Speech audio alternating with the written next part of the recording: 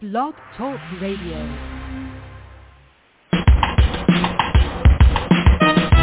Let's get lost in a better place.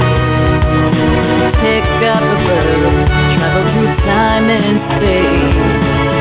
So much to learn, so much to see. A chance to escape reality. Open your mind and your heart. Gain new knowledge, get a fresh new start. MJ Network will bring you there. So let's talk about it. We're live and on the air. Good morning, everyone. This is Fran Lewis. This is MJ Network in memory of my sister Marsha Joyce, whose birthday would have been tomorrow. So this is a special show dedicated to her, and this is a very special author. Sylvia is here, and this is based on a true story that the author shares her family struggle through the characters and the heartbreaking dealing with mental illness. This is what happened during World War II and the horrific things that happened to people.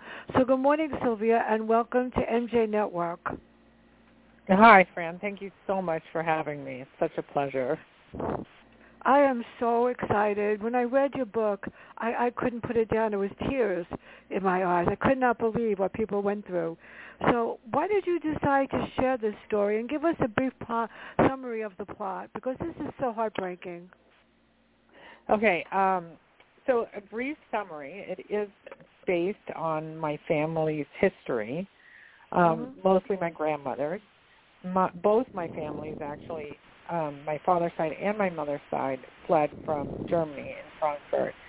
And on my grandmother's side, my grandmother had a younger sister who she absolutely adored. And this younger sister had some mental illness. Exactly what she had has never been completely clear to me, although I've got some idea. And it was the time in 1934, there was a huge eugenics movement around the world, and actually in 1934 they enacted these sterilization laws. And Rigmore, that was her actual name, my grandmother's sister, was caught up in the tide of eugenics and the sterilization, and then, that moved on to the euthanasia program. And it's interesting when you look at the history, because if you look at what happened to the mentally ill in Germany at that time, it was really the Nazis' opening act, because everything that was done to the mentally ill patients was then done in the concentration camps. It's like they practiced on them. The doctors constructed the gas chambers in the asylums, and then those same doctors were moved to the concentration camps and, also constructed the gas chambers there. So it's a piece of history that's not as well known about the Nazis. Yeah. So this was kept a huge secret from me, and from everybody in the family. My mother knew, my grandmother knew, but there was just so much shame and fear around it. And, I think that certainly I felt the shame and the fear and the secrecy, but didn't know what it was. And then later when I struggled with some mental illness, it eventually, my grandmother and mother were, I would say, kind enough, really, to eventually share the secret, which was huge for me, because it didn't make me feel so alone and like I was the only black sheep in the family, that kind of thing. So that's sort of the outline of what happened in the family. I understand. My grandmother was in a Polish concentration camp. And oh, wow. It was hard. I didn't know. And I couldn't understand why my aunt would call her by her first name. It didn't dawn on me that she was my step-grandmother until after she died. They did sterilization so that people couldn't have children. Right. And all sorts of experiments, and she was one of those victims, and I had no idea. Wow. I mean, as far as I'm concerned, she was my grandmother, and I was named after my mother's real mother, and I never knew that either until not too long ago. So this is horrible, and people don't realize what people went through. So you have it in two timelines. You have Wigmore's story. I mean, it's just 10 boxes of tissues. And then we have Sabine. Tell us about Sabine, and why did she decide that she wanted to go to an asylum, and she didn't realize that she had to give up her life and her family? That was heartbreaking. Right. Well, Sabine's story is based on my experience, and so I'll just give you a little background, and just so you know, you can ask me anything. I'm very open about this, and there's a reason I'm obviously very open about this, because I do think that's the way to sort of release shame, and also it was important for me that my daughters understood that we didn't carry on the secret and all of that. But I would say for me that looking back now and understanding what depression is, that I was probably depressed most of my life. But, you know, I was told to, you know, pull up my socks, have consumption, get a grip, whatever. And my mother's side of the family was particularly afraid of any sort of mental illness because of what happened to Rigmore. So, you know, it was very important that, you know, I not show any weakness or any signs of this. So I felt extremely weak because you know, life for me felt difficult because of depression. But I got through, and I struggled, and I managed like many people do. You know, I didn't seek help. My family was, you know, really adamant that nobody ever go to a psychiatrist. You know, that was really verboten. So I ended up getting married, and one of the reasons I ended up getting married was because I was really too frightened and didn't feel strong enough to live alone. And then I was feeling, again, you know, like I was on a tightrope. I was always ready. I was always sort of feeling like I was going to fall off, and I couldn't manage. So I thought, well, you know, the only way to fix this, I mean, this is what I thought. I was 24. You know, the way to fix this is to have a baby, and that will cure everything.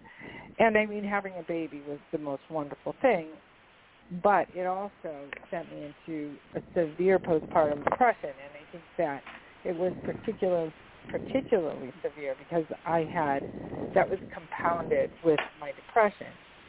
So I tried everything I could, you know, and nothing worked, and I was really slipping. And I reached out to a psychiatrist, and he saw me once for, you know, the first time for half an hour, and said, yeah, you need to be in a hospital. And I went to the hospital, not understanding anything about, or not knowing anything, obviously, about mental hospitals.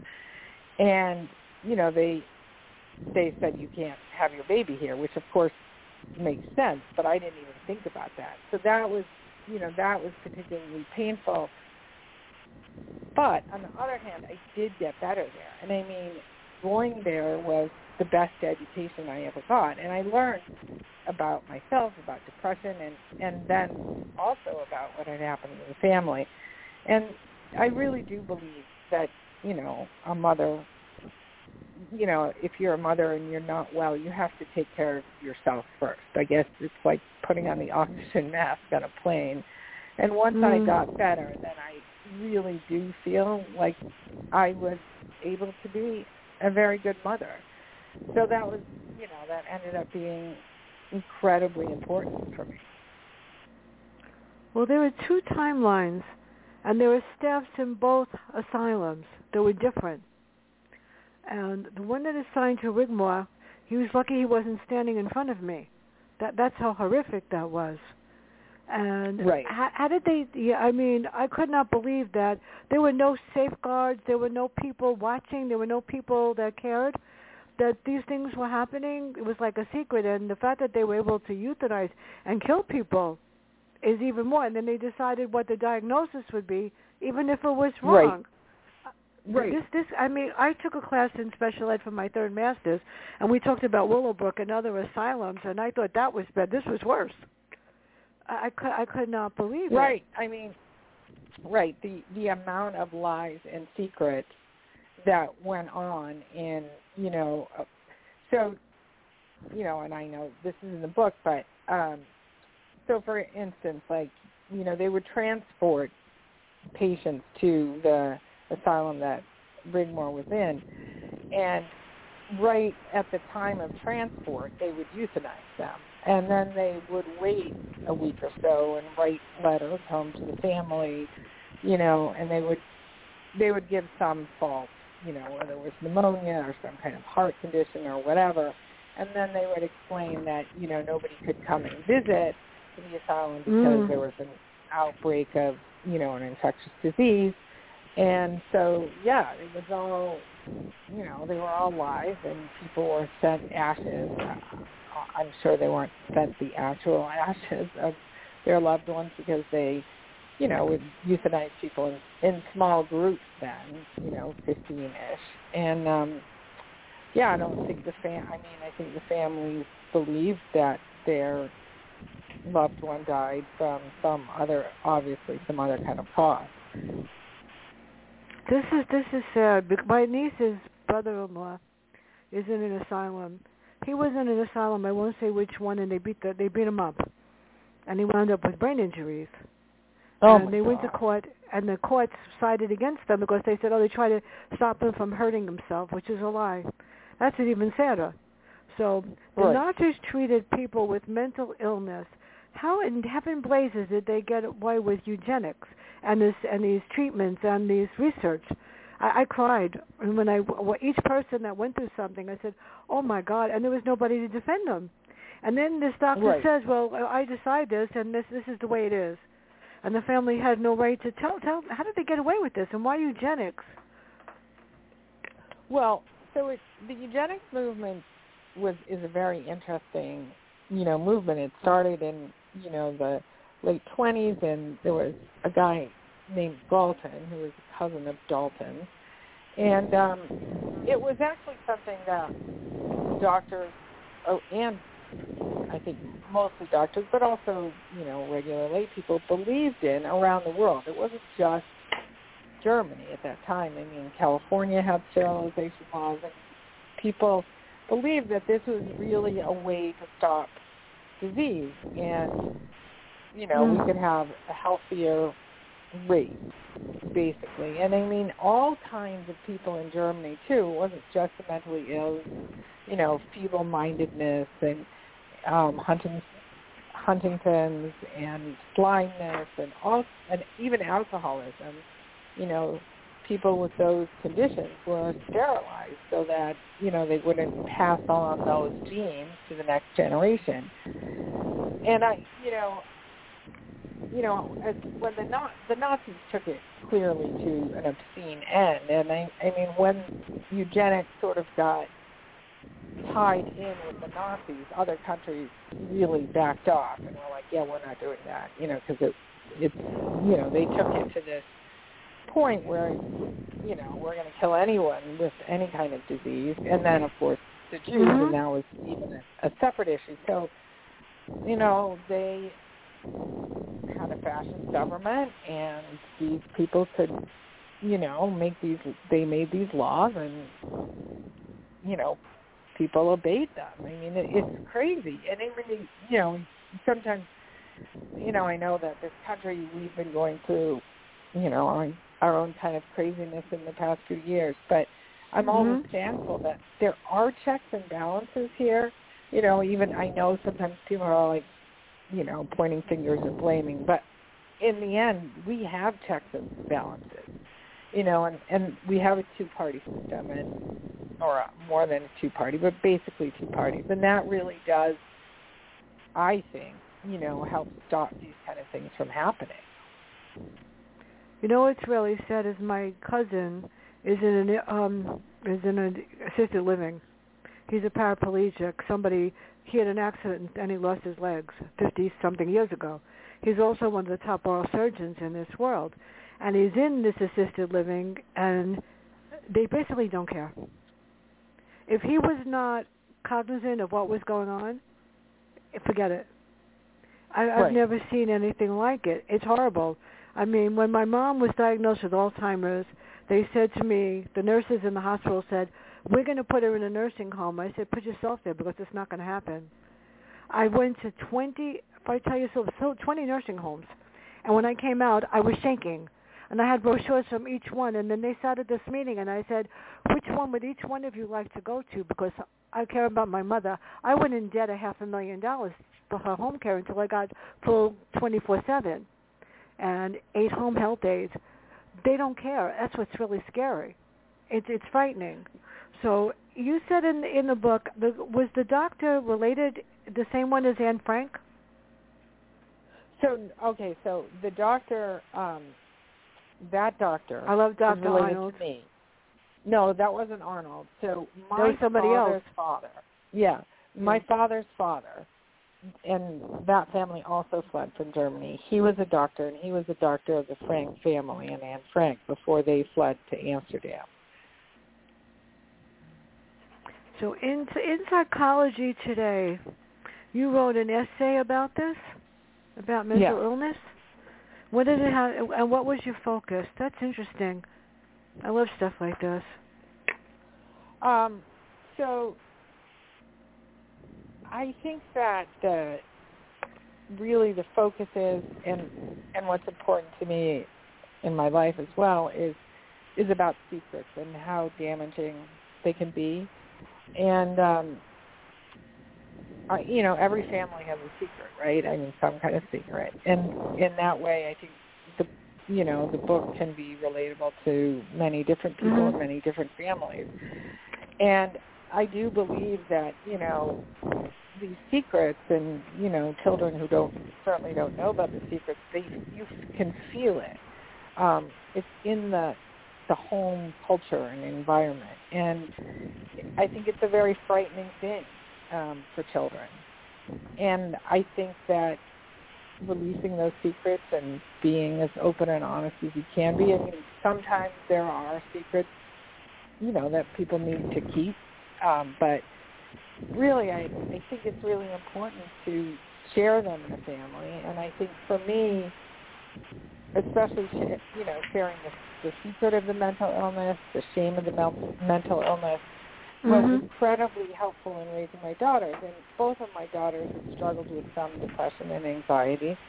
And they never have felt shame around it. I mean, they've gone to their psychiatrist, and when they needed medication, they got medication, and they live extremely full and productive lives. And there isn't the shame around it. And I'm also a teacher. I'm a chemistry teacher, and it's very important for me that my students, I don't talk a lot about my own issues, but I will share things to show them that there's no shame around this. And obviously there's so much less shame than there was in the 1930s, but it's still there. I mean, I still feel it in school sometimes when, a student's out for mental health reasons, and especially in this past year, there's been a lot of mental health issues, and I think students do still feel shame, and, if I can help in any way with that by sharing my own story and talking about my daughters, then that's what I want to do, and it's very important to me. Well, I agree with you. I mean, I'm doing one a week from Thursday. Psychotherapist Dennis Palumbo and I are going to tackle anxiety attacks and panic attacks with people and how to deal with them. Because I feel with this pandemic, I've done this before, but he's amazing, and he agreed to do panic attacks, and his next book is coming out. It's on panic attacks. And it's, my nieces get them, and they take Xanax, and not me, but they do, and they get it from their mother, who gets high-strung right away. And there are other ways to deal with it, but you know what? They have to deal with it in their own way. Everybody does. And there's nothing wrong with it. So tell us about Rigmore. How did she cope with this? How did she deal with being there? I mean, my heart went out to her. She had no recourse. She had nothing. No one helped her. Well, I think her sister, Inga, tried to help, and Arnold tried to help. And I love that man. Yeah. He was a great character. But I think, it was the time. There wasn't the medication available like there is today. Yeah. I had, speaking of panic attacks, that was the thing that I think, for me, set me into McLean, which is a psychiatric institution, more than anything else. I mean, panic attacks, and when you don't understand what they are so incredibly terrifying. I mean, you really feel like you're going to have a heart attack and you're going to die, and it's just completely overwhelming. And had I understood in my 20s, and there was medication available then, had I understood that you could, cope with these things, I might not have ended up in McLean. I don't know.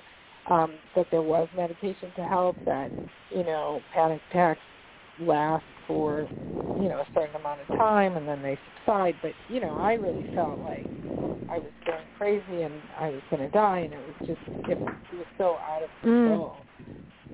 So,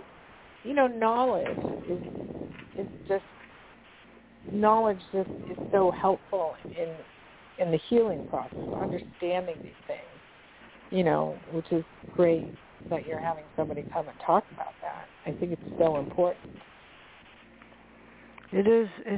There were other people in the story like I said, they were lucky not standing in front of me.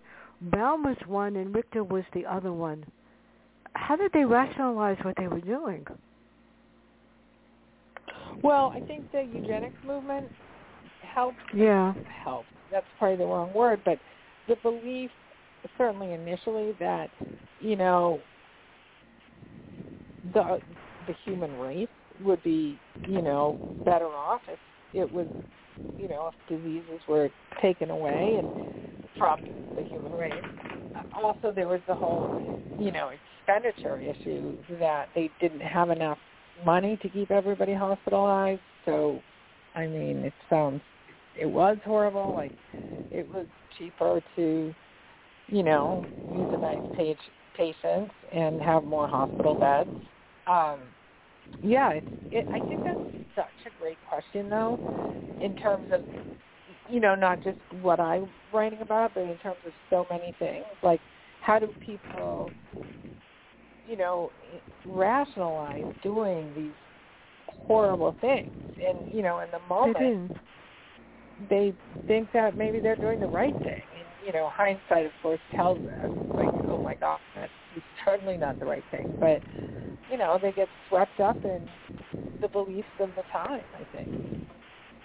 No remorse whatsoever. Yeah, I mean, Arnold certainly, he did, yeah. He felt it. But, yeah, no, I think some people didn't. And there are some really fascinating case studies about these doctors, and how they believed in what they were doing. What's really scary is that I'm doing something, I want to announce it so I don't forget. On Monday, we have Cindy McDonald maxed out. On the 18th, read A Pray Until I Find You. Could you imagine going into your child's room and there's a child there and it's not yours? The 23rd, Alan Jacobson. I'm going to skip the 25th just for a minute. And on the 30th, the author, a famous French horn player, Through the Door. And on the 25th, this was really mind-boggling.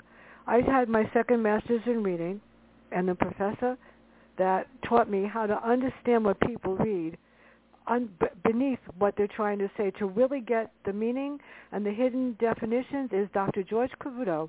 He's going to be on my broadcast on August 25th, and we're going to talk about something sort of related to this, the medicalization of education and why doctors are so quick to medicate students when they think that they're hyperactive or learning disabled, when in reality they're poorly taught. That's my field of reading. So I am thrilled. I found him, after 100 years, I found him on LinkedIn, and he's excited too. So you added a strong paranormal belief in this one. How did you develop those? And is it clear that these paranormal visions that you hope to what do you want the reader to think? So, there's one character in the mental hospital who has visions of Rigmore, and there are a number of reasons I added that. I'll just start with number one being that I do have very strong beliefs in the paranormal, and I'm also a science teacher. which I think some people feel like those two don't go together, but they actually do, because I have done a lot of research, both in reading an enormous amount about it and also in visiting many different mediums and psychics and learning a lot about them in my journey. But it was important to me in the writing of this book that Inga, who's Rigmore's sister and sort of the protagonist, that she pushes against that boundary. The book has an arc about her becoming more open-minded and accepting of her past and also of me, her granddaughter. And I felt like it was important that she be open to this as well. And one of the things, I also always tell my students is only a closed mind is certain. So it's so important to be curious and to have an open mind. And it was shortly after I got out of the plane that I met a friend, and it turned out that his mother was psychic. And I didn't believe in that. I come from a very scientific, this very scientific background. And everybody was like, oh, that's total nonsense. But I went to see her, and I had just a little bit of an open mind, enough of an open mind to say, I'm curious. What is this about? And it opened up a whole new world to me. And it's been that aspect of my life has been a truly fascinating journey. And, I've met some incredible people and some frauds along the way, too. So, it's all about keeping an open mind to mental illness, keeping an open mind to things that we don't understand necessarily. We don't understand all of it, but, being curious. And it was important, like we said, for Inga as a character to push that boundary, with herself. And she does. She realizes that in some ways, her sister has always been with her. What about Frida? Why did she was so fragile, Frida? She could really do nothing to help anybody. Right. I think that for her, she had a pretty closed mind, and she'd been hurt by, she actually divorced, which was really uncommon in that time because her husband had an affair. She, I think Rigmore was her, I'm going to say favored child, and I think sometimes that happens when a child becomes ill for different reasons. Your attention, understandably, might go more to that child.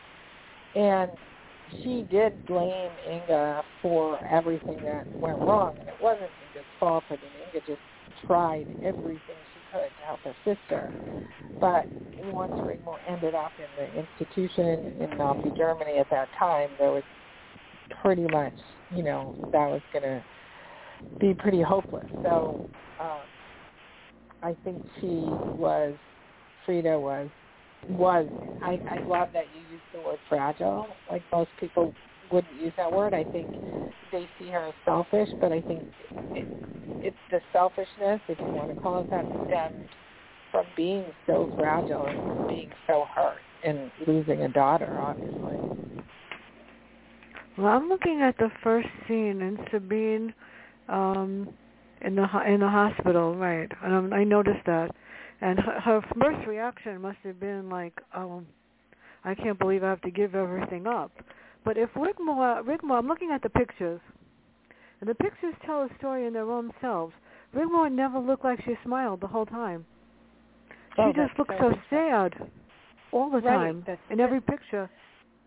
Yep, nobody. I don't think anybody's ever picked that up before.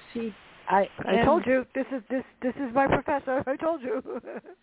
But it's just really it's fascinating. Yeah, I don't think she did. She does always look sad, and I do think when I pieced together the bits and pieces of information I was given, it did seem like what she suffered from was a major depression. And I remember when I went into the plane and my mother eventually, came around and came to visit me, and brought pictures of me as a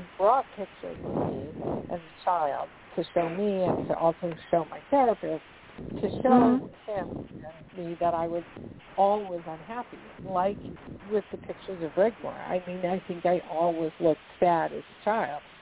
Thankfully, now I'm in my 50s, and that's the furthest thing from the truth. So I'm a very fortunate person, but it's fascinating that you picked that up. I really appreciate that. Well, I'm looking at Frida's picture, too, and she looked very austere also. And Rigmore was beautiful. She was gorgeous. Yes. And she looked like a little bit like Frida. But Frida looked like she was somebody that, wanted to run a house or a home or just in charge of something. It's amazing. This gives me it gives me the chills because it's just like her life. They put Rigmore there, and she had no say, and that bothers me when people have no say. It really was worse, really bad. So with what's going on now, which is horrible, this pandemic, do you think more people are getting depressed and mentally ill, and more people finding themselves that they need people to talk to? And how are we dealing with this now? I mean, it's serious because mental illness isn't going to go away ever. It's always going to be there. It depends on how you recognize it and how you deal with it, and don't consider it a terrible stigma, but you deal with it. So what do we tell people? Right. I mean, and especially, like I said before, I mean, I'm a teacher, so I see this in my students, and it's been worrying many people. And my sister is a child psychiatrist, and often we often talk about children and mental health, and how it's really just exploded in the past year. I mean, she works at least 12 hours a day now. I mean, just trying to help children and their families, and and it's something that you just have to, and I think we are much more open as a society to talking about it, but talking about it without shame, talking about it like, you have diabetes and you take certain medications and you go and make sure you eat properly. It's the same kind of thing, If you have anxiety, depression, or some other type of illness, and medication can help to some degree, but you often also need to have therapy with that and take care of other things like your physical health. Walking it makes a tremendous difference for people, and my sister has reported that as well. Like 100% of her patients who have exercised and or walked through this whole pandemic have absolutely done better. So, there's a whole bunch of things that need to be done, and I think the best way to get to those things is to be talking about them. Figuring out what will help. I understand that. I had a student that came into my school. I was the dean, and he came in, and I knew right away that he had a problem. Nobody recognized it. They just said he was violent. So he came in, and one day he looked at me and he said, "Mrs. Lewis, I'm going to commit suicide today." I said to him, "Okay, sit down and let's talk about it." And I made a phone call. I texted the guidance counselor so he wouldn't know, and they came up and they had to put him in 4 Winds. And because I did that, they said that I saved his life. Because when he came back, they couldn't handle him. I don't know what it was that was basically wrong. He was violent. He couldn't face anything. So they had to actually, it's a sad part is they had to come up with a special program for him until they could place him in a special school, which they did. Every morning he came to visit me, and I had to have a cupcake, keep him happy. Then he would go to computers and be fine. Then he would go to gym. Then he would come up and he goes, I said, "I know you want your ice cream," and this is what I had to deal with until they figured out what was wrong, and it's sad. And his mother, at first got vicious, and I said, "I'm only trying to help your son because I love him. I think he's wonderful. But he's got a good heart. He's a smart kid. He's just angry, and we fixed it. I mean, this is sad. We know that your family had us flee. My grandfather went on the Underground Railroad in Poland to get my grandmothers out. Both grandmothers out, and her sisters out. So how do you survive after that? How do you get out of there alive without them finding you? Because, I mean, Hitler took the easy way out. He killed himself. Too bad. Too bad they didn't have a big stove for him. Right.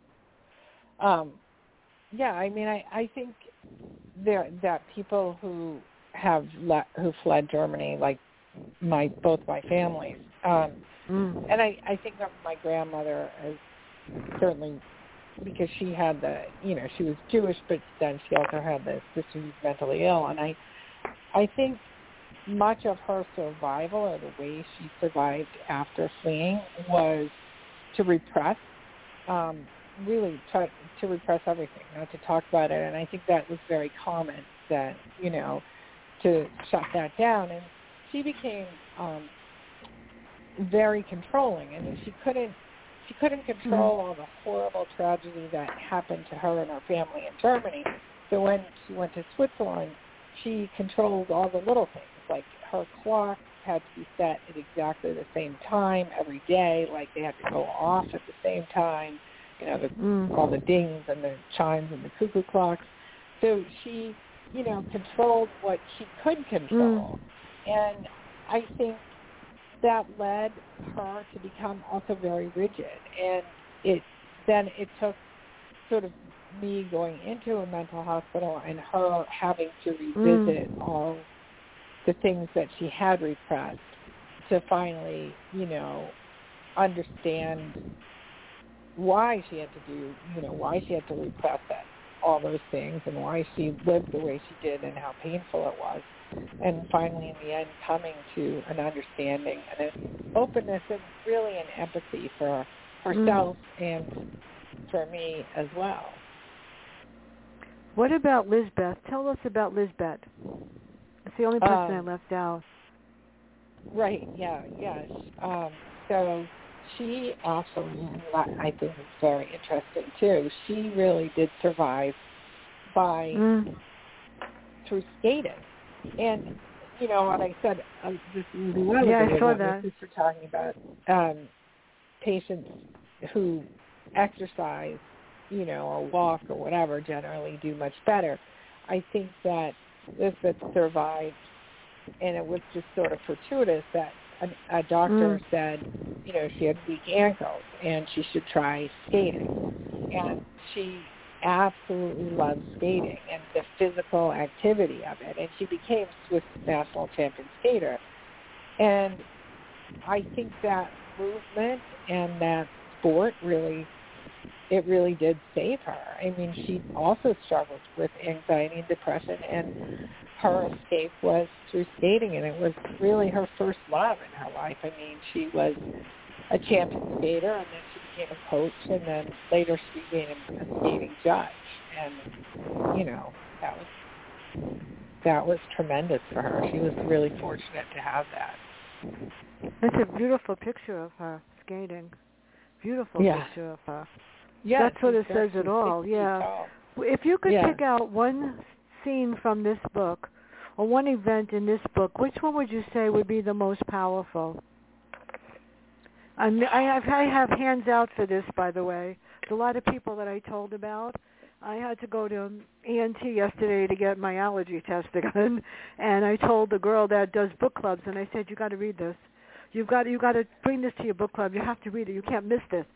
I mean, that's how powerful this book is. Thank you. Me. And if they want to talk to me, I'm always free to do. I love book clubs. Like, that's my favorite type of event, because I think that, I love to talk to people, not just about my book, but about some of these issues around mental illness and shame and all of that. So what scene would I pick out as the most powerful? I guess it was heartbreaking for me when I learned about what they did with children. So there's a scene when Arnold finds, the children who are being starved to death, which I cried. That was horrible. A way to kill the children without leaving any trace because they didn't inject anything, and it was just such a horrible thing to read about, for me to read about that particular practice that was used in a number of different hospitals. So I don't know. I think in many ways that was sort of the hardest thing to write, I think, emotionally. I don't know if it's any different today. That's what's scary, is that somebody goes in for mental help, and you wonder if they're really getting the help or if they're just drugging them and giving them medication so that they don't know what's there, which is really sad. My assistant principal when I grew up was a brilliant lady, and I had just spoken to her like a week before. We were talking about getting together. She was friends of the family, and the next thing I knew, she was in a mental ward, a psychology ward in Columbia Presbyterian. And just before the nurse was going to put her on the phone with me, somehow we got disconnected. And I never could understand why she was there. And from what I understand, her sister put her there because they thought she was sick, and the sister was going to inherit millions. That's what's even sadder. Oh. Yeah, right. The true story. And Natalie she was brilliant. There was nothing wrong with her. It's just so sad. So what do you hope people will get after reading this? What do you hope will change for people that are mentally ill? I mean, it's not a stigma. It happens. Everyone in the whole world gets scared or afraid or something bothers them. And rather than hiding from it, if you deal with it, then it's better. What do you hope people will get after they read this book? You got to read this, people. Seriously. I guess what you just sort of said is what I would hope for in terms of, being open about it. And I think that it applies not just to mental illness, but if we think about it in terms of some of the things that are going on in our country in terms of lack of understanding of the divisiveness and people blaming, and it's your fault that this happened, no, it's your fault that happened. And, I would love to see people from different sides, whether it's about politics or mental illness, sit down and actually talk to each other and understand more than anything else is where are your fears coming from? Like, what are you afraid that's going to happen because of your mental illness or because of your political leanings? What are you afraid of? And people from the other side, whatever side that might be, it doesn't even matter, just to sit down, to talk to each other, to learn the other's fears. And it's really in understanding the fears that I think we can become more united and have empathy for each other. And I guess, Inga in the book and Sabine both had their own set of fears, and both had, really didn't understand the other person. And especially when Sabine's character understands where Inga's sort of controlling and her controlling nature and the repression and the coldness came from. I mean, it really opens up, the ability for the two of them to really love each other, which wasn't possible when there's fear in the way. I mean, fear does get in the way of love and understanding. And I do think that, if people could really sit down and speak to each other and stop blaming and start understanding where the fears stem from, maybe we can get along a little bit better. I agree with you. And I did do a show on fears with Dennis a while ago. We did fears and how do you deal with them. But it bothers me because when I taught, you could tell a child's changing when they're very, very bright and all of a sudden they become outspoken and disrespectful. And then something's wrong. Or a child that is usually quiet, usually not quiet, usually talks out and gets very quiet. And I guess I had this sense you just know. And those are the kids, you don't yell at them, you just pull them aside and say, okay, what's wrong? And I'll never forget it. There was a little girl in the 6th grade, And she said, I said to her, this is not who you are. What's the matter?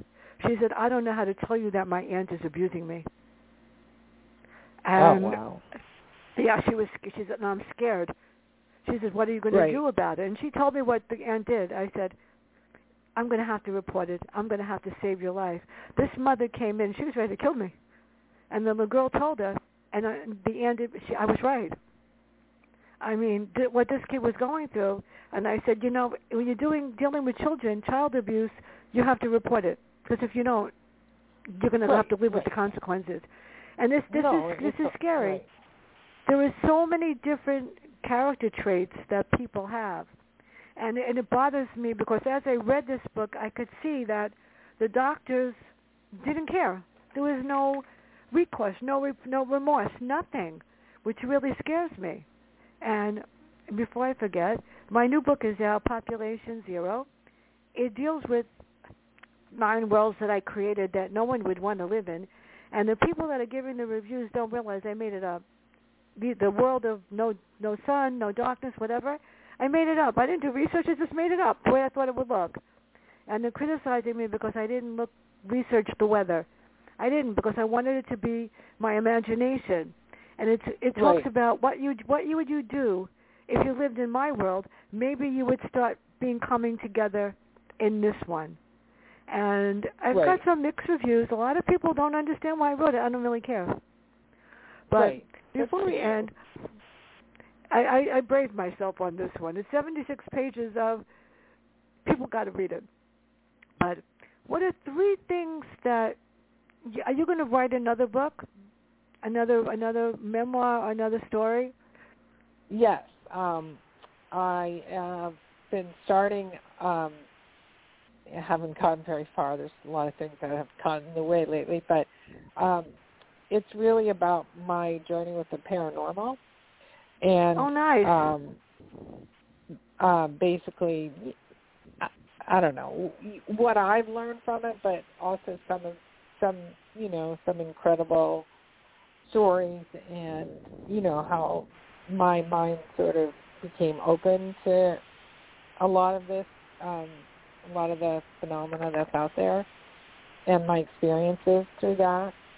And I'm very passionate about it in terms of learning about it. I'm very, very curious. And it's obviously very different from, mental illness, but it's interesting to me, at least.